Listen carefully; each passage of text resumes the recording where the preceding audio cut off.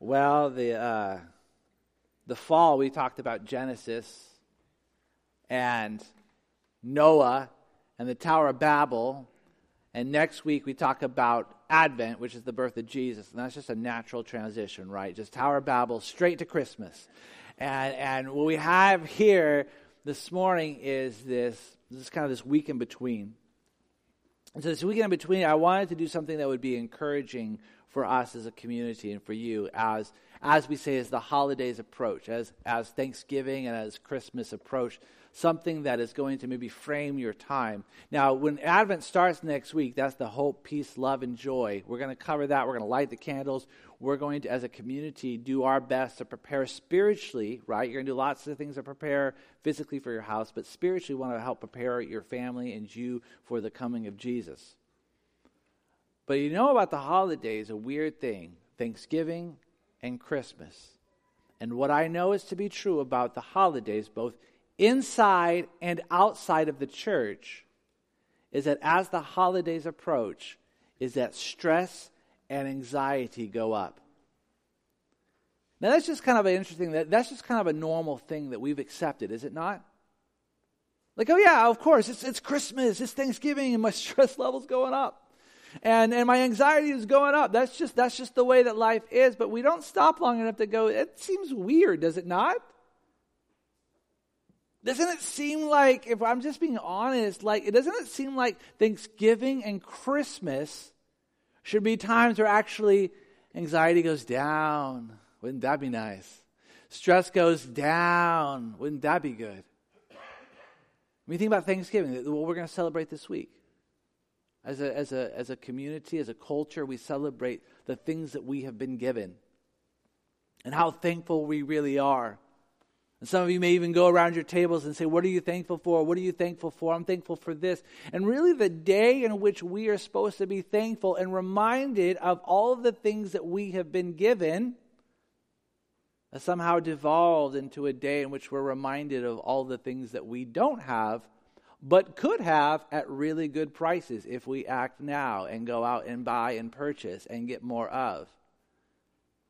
Doesn't that seem odd to you? Doesn't it seem odd to you that Christmas, what is Christmas? The birth of Jesus, our Savior is here, our Messiah has come. The Lord of Lords, the Kings of Kings, the Prince of Peace. How is it that as we are celebrating and remembering that the Prince of Peace, our salvation, our Savior has stepped into the world, that our anxiety and our stress actually goes up? Doesn't that seem odd to you?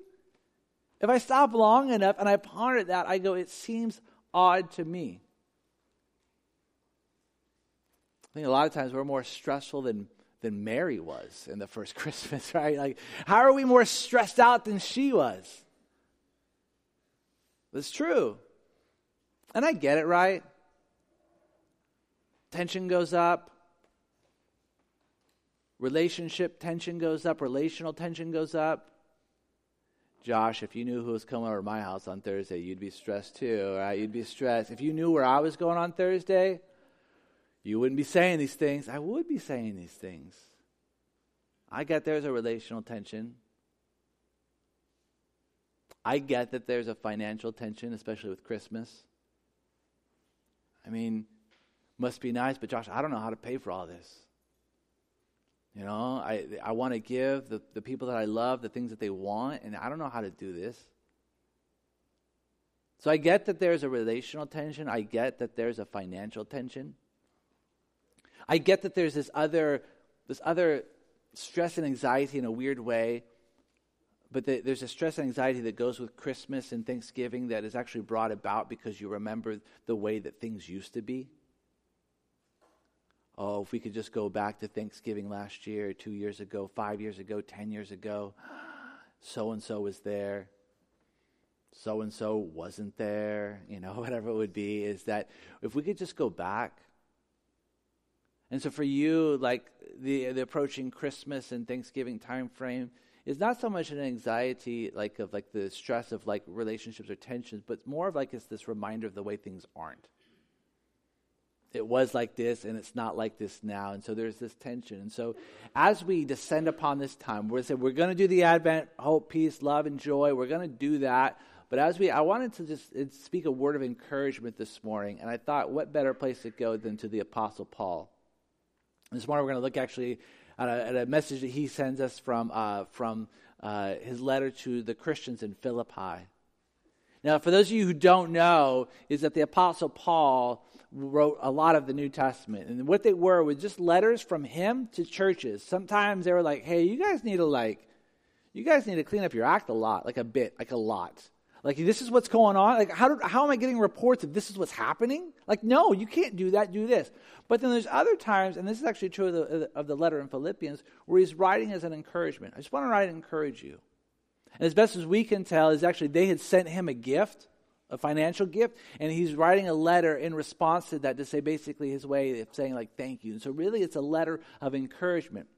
But the letter is actually what we would call a prison epistle. Now that sounds super fancy. It's a fancy way of saying like he wrote this while in jail. Paul had been arrested and locked up and was going to be standing trial for his faith. And really what's going to happen is either he's going to get, the verdict is going to come back guilty, in which he will be executed, or it's going to come back not guilty and he will be set free.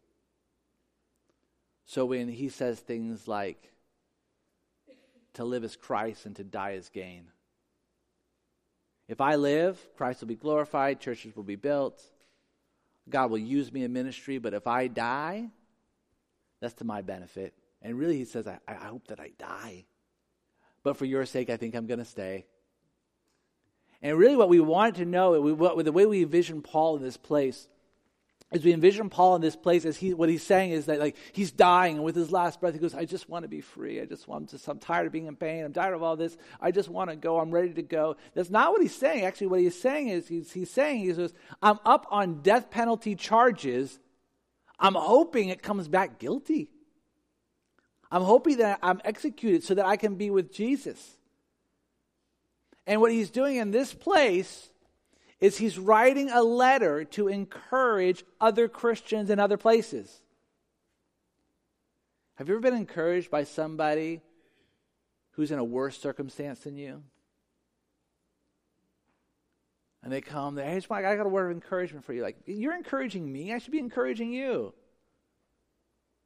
What's worse, if you find out later on that there's worse circumstances, like, hey, Josh, I'm sorry you had like a bad day and that person said something mean to you on Facebook, but it's going to be all right. So how are you doing? Oh, I just found out I have cancer. Like, oh, well, why didn't we talk about that earlier, right? I should be encouraging you. Or there's people sometimes I know that they have like their story, their circumstances are much worse than mine, and I call to encourage them and they end up encouraging me. And I'll tell you what happens in these places, that their words carry so much more weight. Because when somebody is trying to encourage you and everything is going their way, you get to say things like that's easy for you to say. But when they're encouraging you from a difficult place, in this case, when Paul's going to be encouraging us from a jail cell, awaiting execution or death penalty or freedom, and he's encouraging us, it carries a different weight. And so, with that being said, if you have your Bibles, turn with me, and we're going to go to the end of the letter, which is going to be found in Philippians chapter 4. We're going to start in verse 4. Rejoice in the Lord always. Again, I will say, rejoice. Rejoice in the Lord always. Again, I will say, rejoice. We used to sing this song as a kid. I rejoice in the Lord always. Again, I say, rejoice. Rejoice, rejoice. Again, I say, rejoice, rejoice, rejoice. That's the whole song. That whole song was just rejoice in the Lord always. Again, I'll say, rejoice. Back to the top. And that's the idea. It's like rejoice in the Lord always, and because you guys forget, I'm going to tell you again, Rejoice, because you just forgot. I just told you, rejoice in the Lord. You already forgot, and so again, I'm going to tell you, rejoice. Now, paper and pen are at a huge premium in this time of the world. And so you don't repeat yourself often unless you really have to, or you think it's really important. They tell you as a communicator, always, always, always, always, always repeat yourself. But they weren't always afforded that sort of opportunity because of space and time and money. And so for Paul to repeat himself so quickly, he says something, he goes, I want you to rejoice in the Lord always. You already forgot. Again, I'm going to say rejoice. This idea of joy. Now, I'm going to preach on joy in a couple of weeks because it's part of Advent. And so we're going to leave some of that for that. But this idea that we have, like we have this idea that we should be experiencing lives of joy. By the way, this is Christians and non-Christians. In the church, outside of the church. There is this great sense that we should be experiencing joy, a life of joy. And actually, that one of the great frustrations of life is that we should be experiencing joy and we're just not. And there's something inside of you that says that that's a problem. And I would agree with you, and so would the Bible. That's a problem. Something's wrong with that. It's the idea that we should be experiencing joy and we're just not. In fact, even in our foundation, documents, life, liberty, and what? The pursuit of happiness. And really what the belief is if we're going to put this all together, is that you have liberty, freedom, you have the freedom to pursue that which would make you the most happy, and in that's where you will find life. Life, liberty, and the pursuit of happiness. That you have the freedom to pursue that which would make you the most happy, and that's where you will find life. But here's the problem, is that joy and happiness are always going to be the byproduct of something else. True joy and true happiness are always going to be the byproduct of something else. But the problem is often what we do, even with God, by the way, what we do is we make joy as the goal. Like joy is the thing that we're after. And so that's going to be the finish line. That's where I'm going after is joy. But joy is really often just the byproduct of something else. And when it becomes the thing, whatever we're chasing after and going after, that will bring us joy, we end up making ourselves miserable. In fact, actually, you have stories, many stories. I have many stories where I go, man, if I just get that, if I just do that, if this just changes and does that, that will bring me joy. And all it does really is just bring me misery. Or sometimes people will say, like, I want to be with that person. And I think that person will make me happy. And then do you know what happens then? Both people end up miserable, right? Because why? Because joy became the goal. Joy is always going to be the byproduct of something else. And that's what even Paul is even talking about here. Because Paul isn't just saying, just be joyful. Rejoice. Again, I say rejoice. What does he say? Rejoice where? In the Lord. Now, part of you may say, like, well, of course he says in the Lord. It's the Bible. Doesn't he have to say things like that? He says in the Lord because it sounds better. It's like when people come to me and they ask for advice, I'm like, well, let's pray. Like, of course you say that. Okay, well, I say that one because, does it sound better? Yes, it does sound better. But two, I pray because it is better. And sometimes things sound better because they are better. Here he says, in the Lord, because it sounds better and it is better. You know this to be true, right? That actually the greatest joy you will ever find, is going to be the byproduct of a healthy, secure relationship. Right? Some of you know, although we try differently, we live differently, right? But that our true joy is not going to be found in circumstances. Our true joy is not going to be found in monetary things. Our true joy is not going to be found in material things. That the true joy that you're looking for, that you so long for, is actually going to be found as the byproduct of a healthy and secure relationship. In fact, when I talk with people, the most joyful times of their life, sometimes the circumstances were great, this happened, but a lot of things that people think about is like they were relationally secure. And the most miserable times of their life, sure, sometimes the circumstances are bad, is when those relationships begin to break down and they are unhealthy and insecure. and joy is robbed. See, joy is often the byproduct of a healthy, secure relationship. And I submit to you, the more healthy, secure relationships you have, the more joy you'll experience.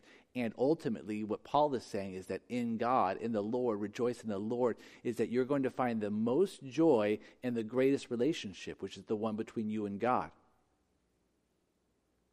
So you rejoice in the Lord. This relationship between you and God is the greatest relationship you could ever hope for. It's better than anything you could have ever imagined, which will produce the greater joy than you'll ever experience. And what Paul says, I want you to rejoice. I want you to rejoice in that relationship. See, a lot of times people think that the way that we interact with God is that I do what He wants me to do, right? Which is obedience. God says, don't steal, then I don't steal. He says, don't lie, don't lie. He says, love your wife, I love my wife. I do the things that God wants me to do, and then He does the things I want Him to do, right?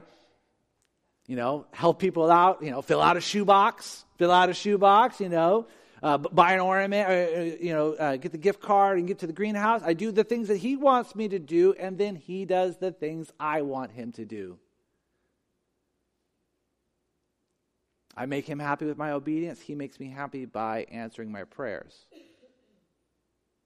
But that's not the relationship.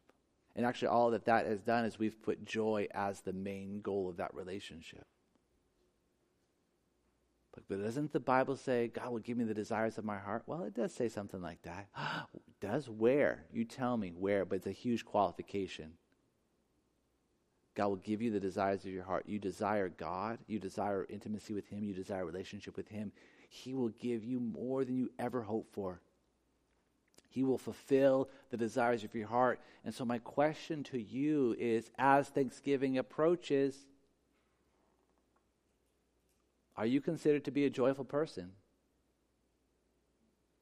Do people know you as someone who is joyful? It's a simple question.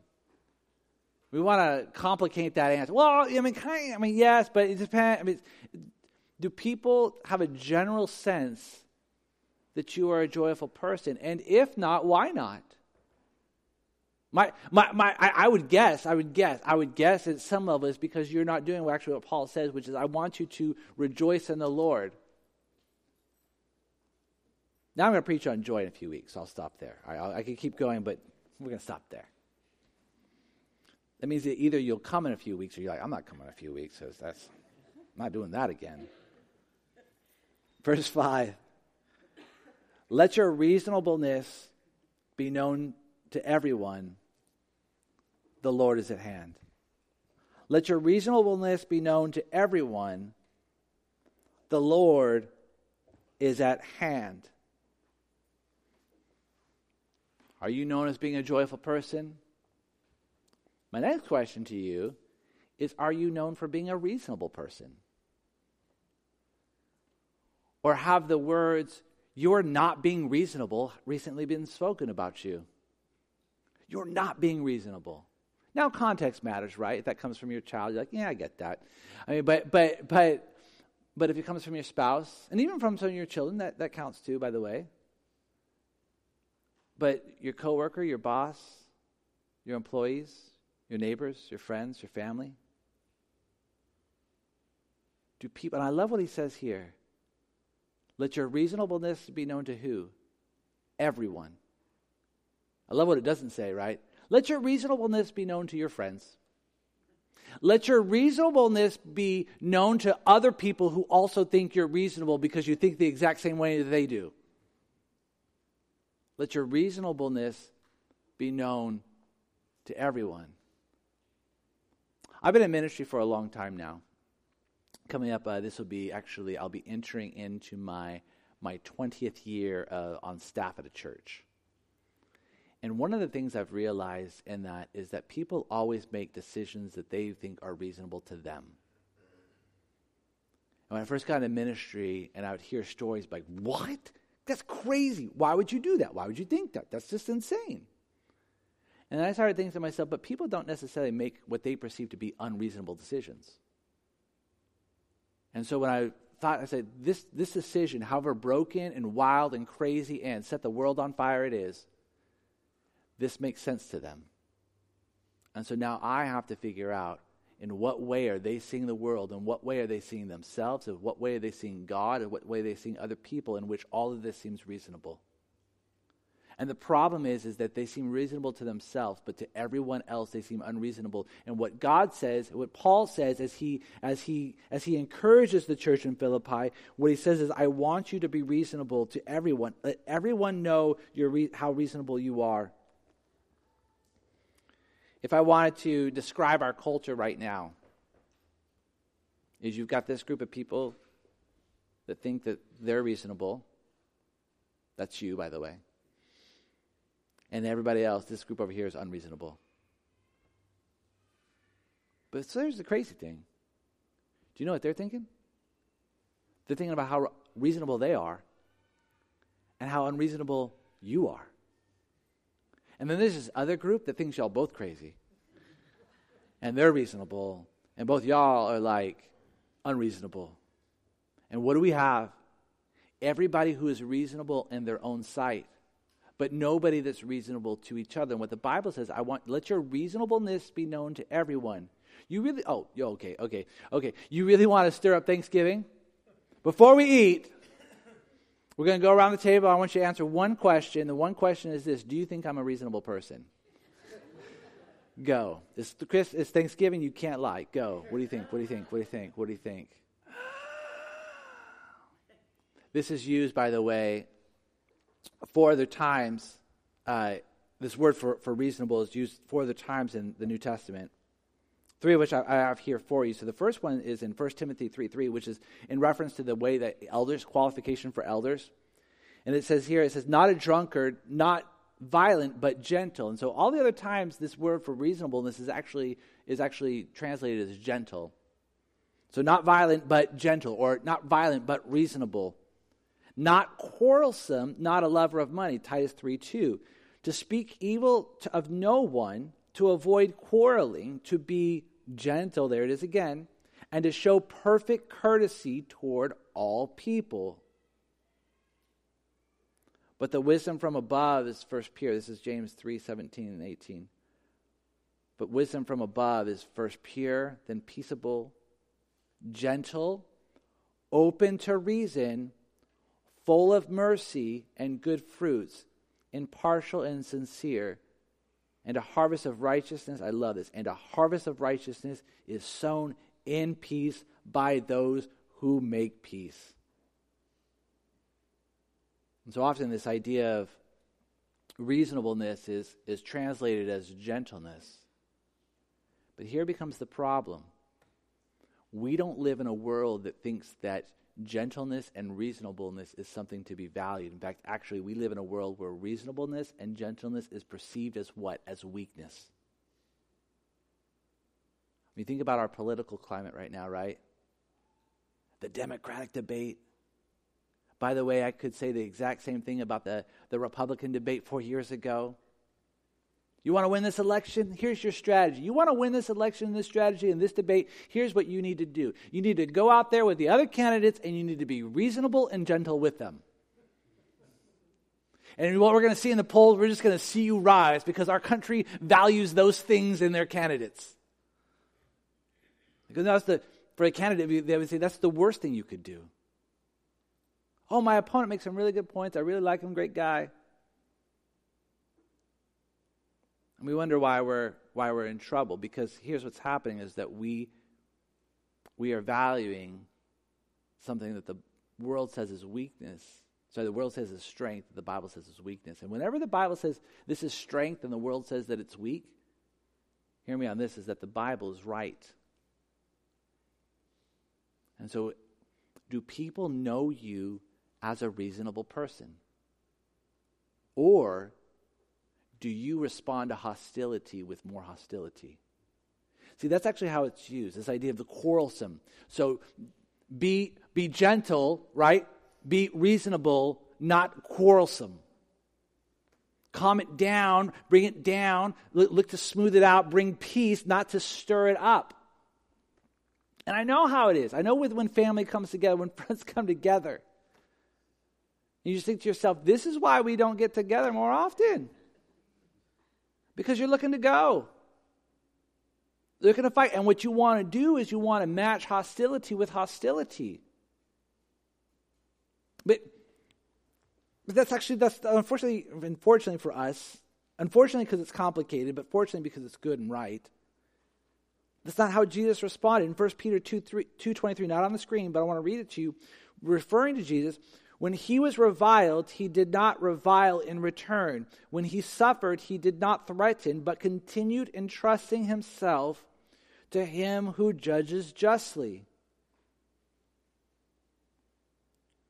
When he was reviled, he did not revile in return. When he suffered, he did not threaten. By the way, you know, anyone that could have threatened would have been Jesus. You do that to me, I will bring the angels of heaven down on you. And he would have been justified in doing so. When he suffered, he did not threaten. What does it say? And I love here, he endured the suffering. Does not be which he did. That's not what it says. He remained silent. What it says is actually, he continued to entrust himself to the judge who judges justly. In other words, there is this, I'm going to retaliate. I'm going to meet your hostility with more hostility, as a way of saying, I no longer entrust God as the judge. I am no longer entrusting that God is the one who's going to set this right. I'm going to set it right. I'm going to defend me. I'm going to stir it up. I'm going to fight. And if I have to be unreasonable in doing so, well, then so be it. That's just, you were unreasonable first. And now if all you're going to do is match hostility with hostility, you'll find yourself in the same place. What the scriptures say is that you are to be known for your reasonableness. This is what it says here. This is what Paul says. And like all things, maybe you're sitting here this morning, you're thinking to yourself, I don't know if I'm known as a reasonable person. Well, part of you is to know that. And maybe even go to some people in your life and go, okay. So this morning after the sermon, I realize I'm a little bit, a tad bit, a wee bit unreasonable. A wee bit? What's the start? Okay. Let your reasonableness be known to everyone. And I love what he says here, the Lord's at hand. And sometimes it seems like Paul's just like here, and then, and by the way, Jesus is returning.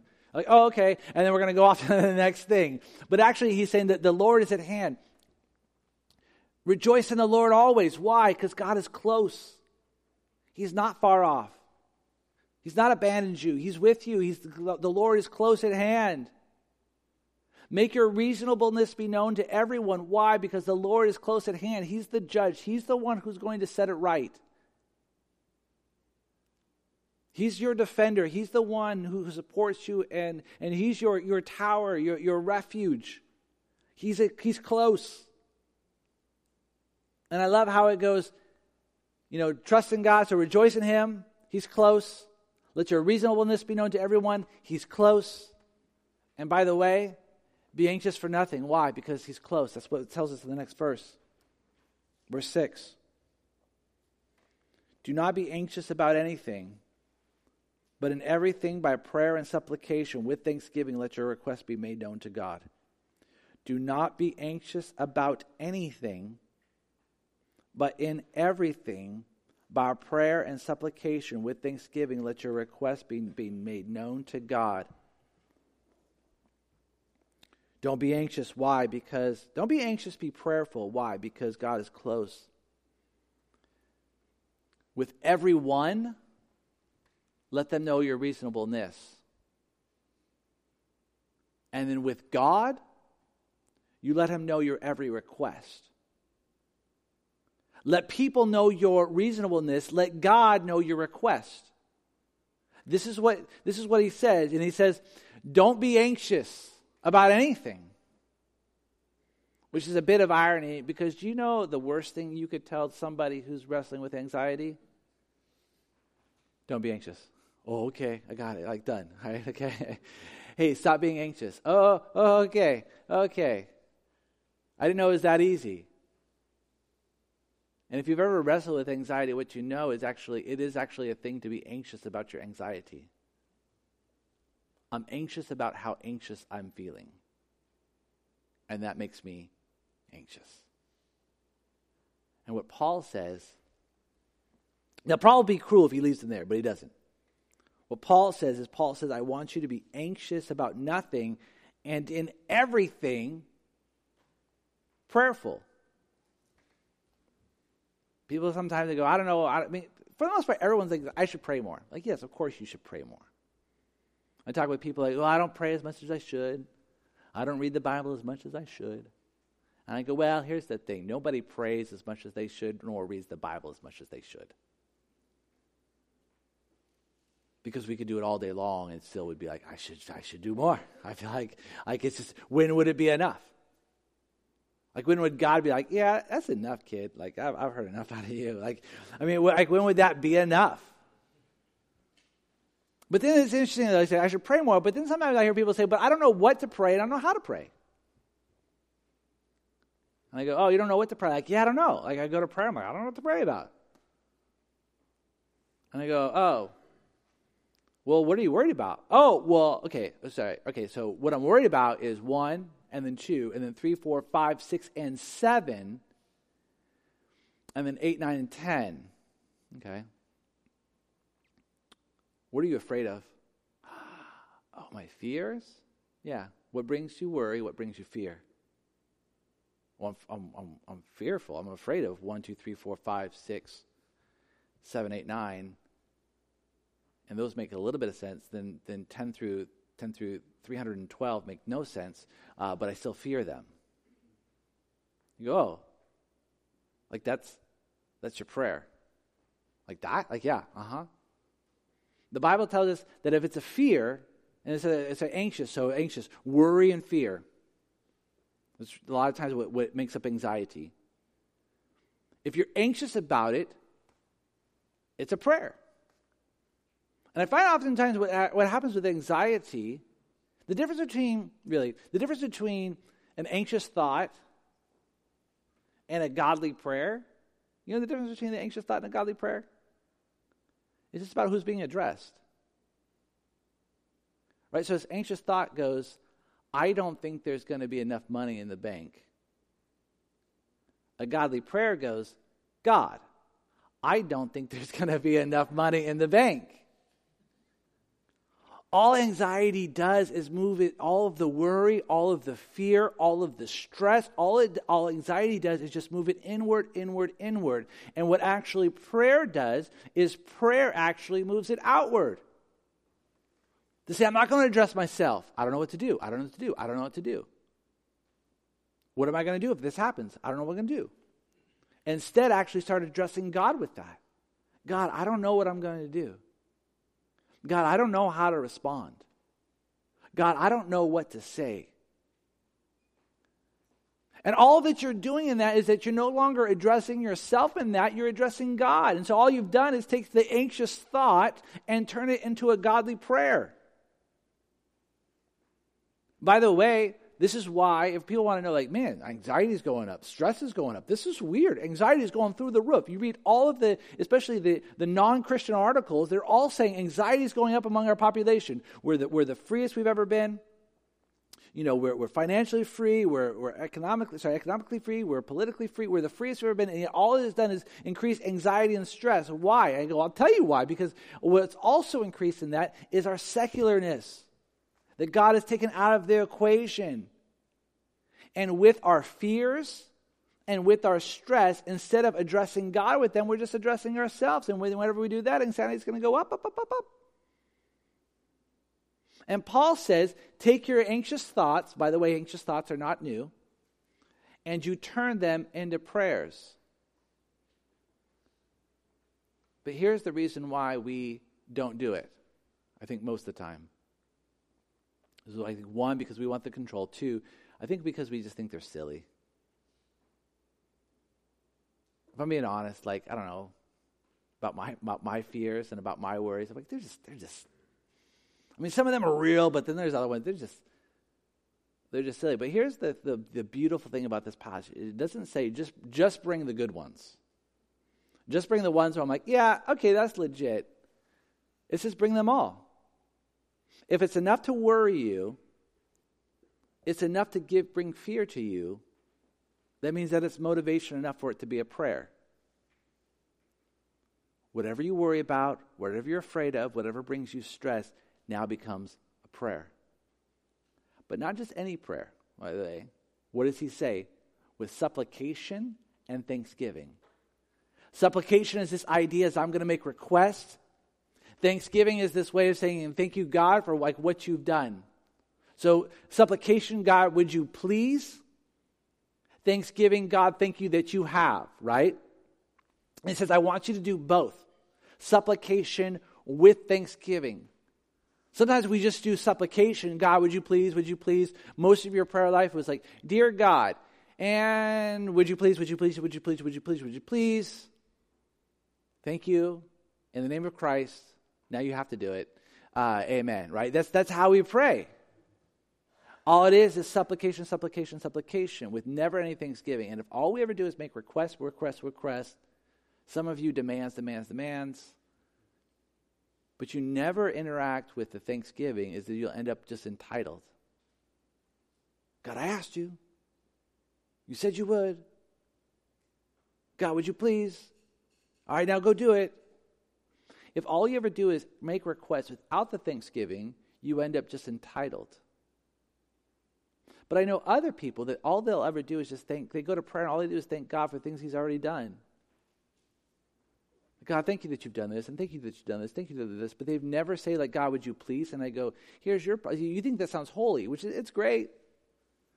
But the problem is you trust God with your past, but you don't trust him with your present and your future.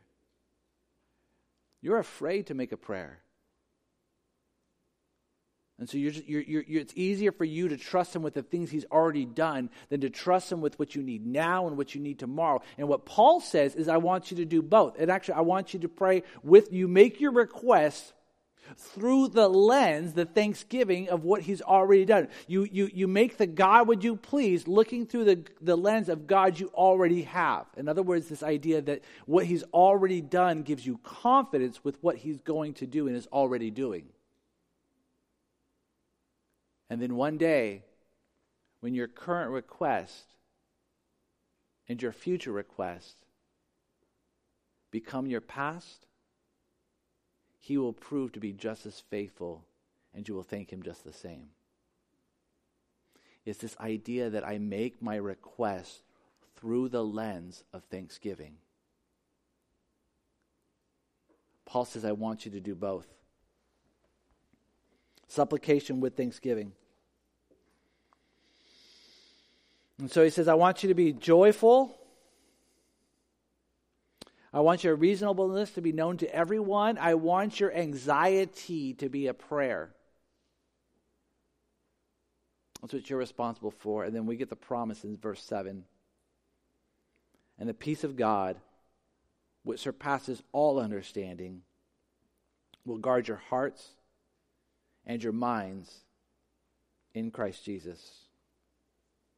And the peace of God, which surpasses all understanding, will guard your hearts and your minds in Christ Jesus. Rejoice in the Lord always. Again, you already forgot. I'm going to tell you, rejoice.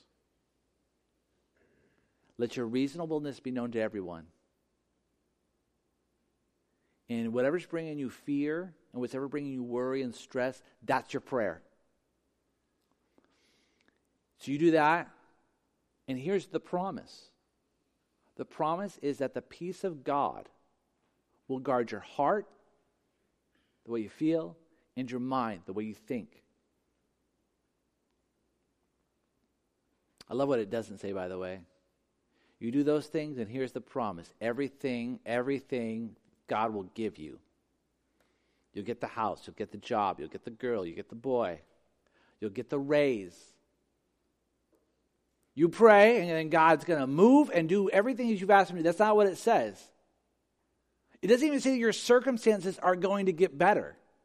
What it says is that the peace of God is going to guard your heart and guard your mind. And if I'm just being honest, the truth at the end of the day is what you need most is not a change in circumstances. What you need is God to guard your heart and guard your mind.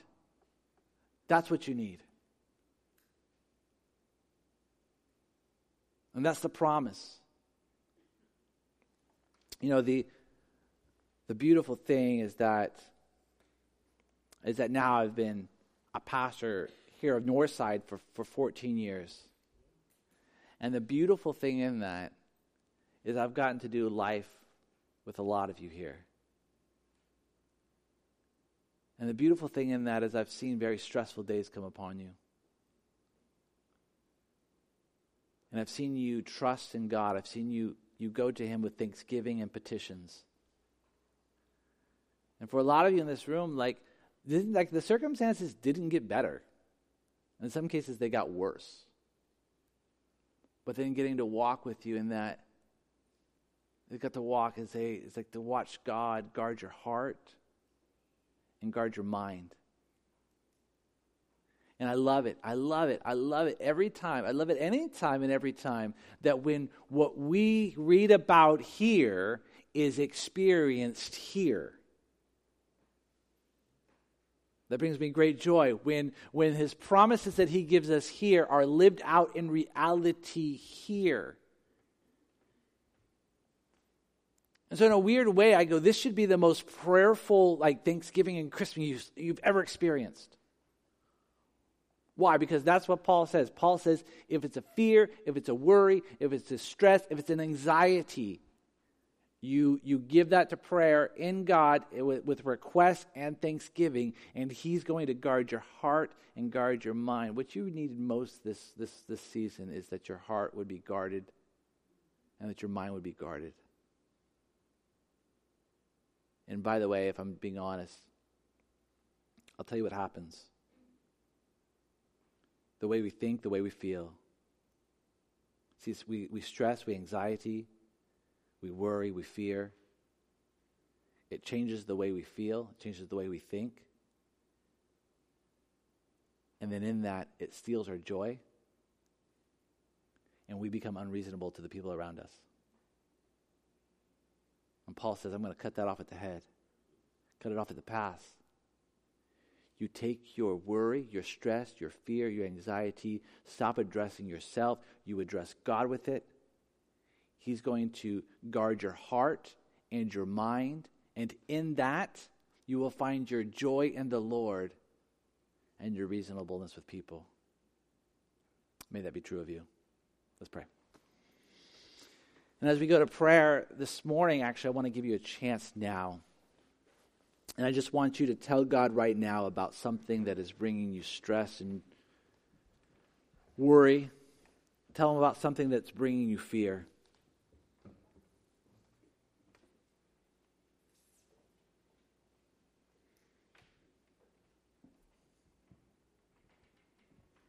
Make a request of it now. Ask Him to do something.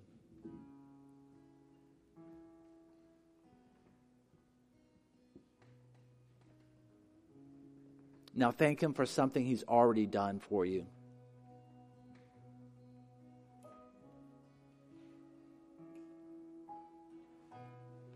Now ask Him to guard your heart and to guard your mind.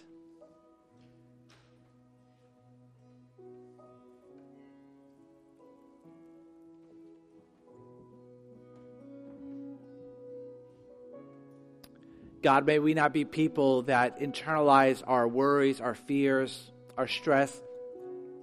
May we cast them upon You. That's what You have told us multiple times in Your word. May we not hold them. May we not keep to them. May we not let them eat us from the inside out. May we cast them upon You. That's what You have said. And may You give us in return a peace of mind and a peace of our heart where you've guarded it. You've guarded us. May we find our joy in You. May people know that we are reasonable. And God, I just pray that as our stress and anxiety goes up, so would our prayer. And maybe in a weird, beautiful way, this would be the first season in which our prayer goes up and we actually experience a holiday season where our anxiety and stress and our fears go down. Not because things have changed externally, but because you have changed us and guarded us. We love you. We pray for these things in your name. Amen.